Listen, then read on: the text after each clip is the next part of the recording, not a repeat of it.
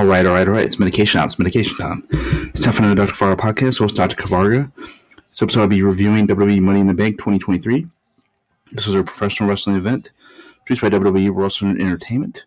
It took place on Saturday, July 1st, 2023 at the O2 Arena in London, England. It's also the first Money in the Bank held outside the United States, and WWE's first major event to be held in London since Insurrection in May 2002, and England in general since Insurrection in June 2003. It's also the first Money in the Bank to be live streamed on Binge in Australia. This was a very eventful show, so let me go into this. In the men's Money in the Bank ladder match for a men's championship contract, Damian Priest defeated Butch, LA Knight, Logan Paul, Ricochet, Santos, Escobar, and Shinsuke Nakamura. This was kind of an upset because LA Knight was the heavy favorite going in, but I can kind of see why they did it. Because Damian Priest is a star on the rise, and they definitely going to go with it.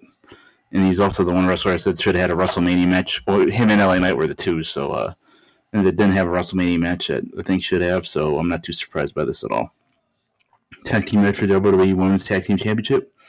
Liv Morgan and Raquel Rodriguez defeated Ronda Rousey and Shayna Baszler by pinfall after Baszler turned on Rousey, and then the other team capitalized and won the titles. This was just alright, and then the ending totally made up for the rest of the match.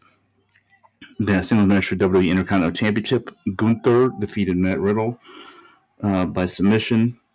This was pretty good. There was a lot of action going on this one. I thought it was really hard hitting, especially when Gunther had the advantage. Then Drew McIntyre came out and confronted him after the match, which I think was better than the actual match, to be honest about it. But that's going to be a good match. Gunther versus Drew McIntyre, probably at SummerSlam. Singles match, Cody Rhodes defeated Dominic Mysterio with Rhea Ripley by pinfall. This one was pretty good. It was very fast-paced, action-packed. Crowd was rolling to Cody, and they hated Dom, so it was a very fun match, let me put it that way.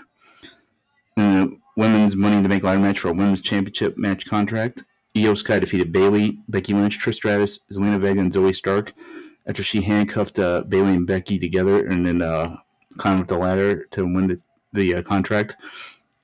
This was kind of a mess compared to the men's match. The men's match was very, very, very good. Probably the best out of the two Money in the Bank ladder matches, but the ending on this one was very fun. It was the ending on this one was a lot different than the ending on the first one, but overall the first match was better. Put it that way. Singles match for the World Heavyweight Championship. Seth freaking Rollins defeated Finn Balor by pinfall after Damian Priest came out, accidentally distracted Balor, and then Rollins won the match. So they're setting up a bunch of stuff with this. I like really going with it, and I can't wait to see if there's a rematch or Balor starts feuding with Priest. I don't know. Then the main event, the Bloodline Civil War Tag Team match. Jimmy and Jay Uso defeated the Bloodline, Roman Reigns and Solo Sikoa with Paul Heyman by pinfall after Roman Reigns took his first pinfall loss since December 2019, which was insanity. Literally, that was a big shocker. Jay Uso is the one that pinned him, and they're probably sent up by a SummerSlam match. This is very, very good stuff. 2 thumbs way up. I'll definitely highly recommend this event. I think it's one of the better wrestling ones they've done in a while. Peace and peeps. Have a good one, Dr. Kavarga Podcast. Be your 4 cents per week, per usual, and I hope you're having a great week. Peace and love, peeps.